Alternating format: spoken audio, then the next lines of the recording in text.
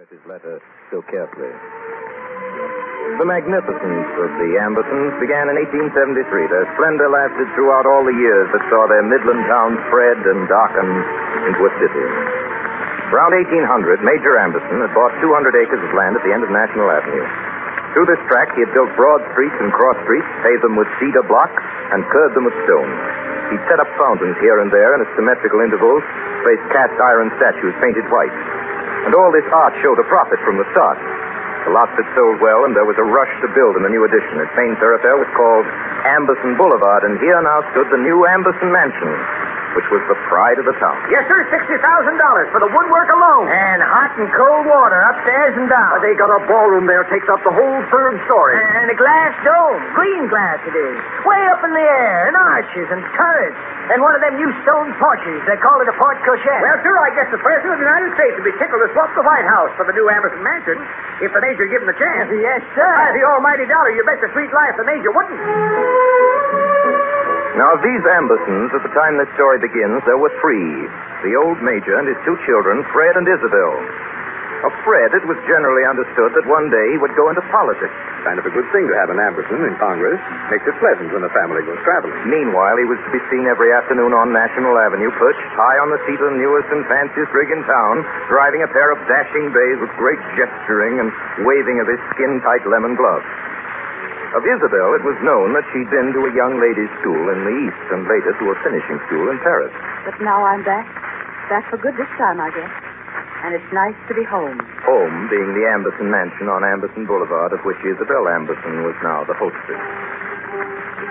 Well, during those days, people had time for things. Time to gossip. Time for a lot of things. They even had time to dance square dances, quadrilles and lances, the raquette and schottisches and polkas and such whims as the Portland fancy. All gone now.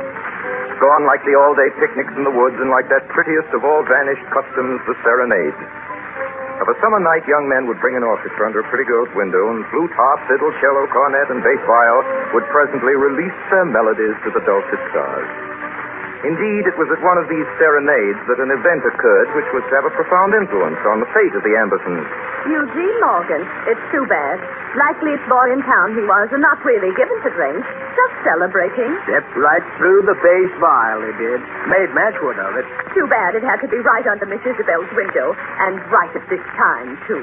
When Eugene Morgan called the next day to apologize, Isabel refused to see him, and it was then that he wrote her that letter, and 3 weeks later, Major Amberson announced the marriage of his daughter to one of the town's leading young men of business, Wilbur Minafer, no breaker of bass viols or of hearts, no serenader at all. Wilbur Minafer. Well, she'll be a good wife to Wilbur, and they'll have the worst spoiled lot of children this town will ever see. Well, how on earth do you make that out?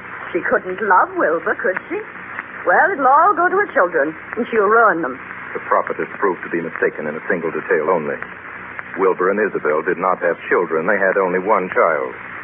At the age of 9, it pains me more than any man to admit, George Amberson Minafer, the Major's one grandchild, was a princely terror.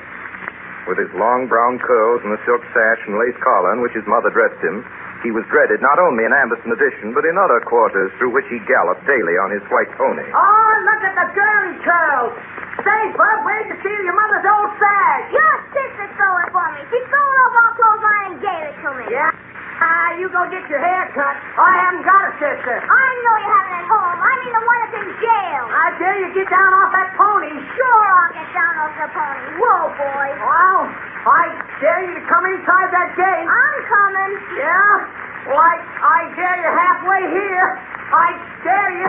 Hey! Oh, please! Now, what's going on here? Stop this and get out of this yard, young man. I said... You stop that. You take your hands off me. I guess you don't know who I am. Yes, I do know. I know who you are. You're a disgrace to your mother. Your mother ought to be ashamed of herself to allow... Shut up about my mother. She ought to be ashamed. A woman that lets a bad boy like you... You pull down your vest, you old billy goat, you. Pull down your waist, lay on your chin, and go George. Yes, Mama?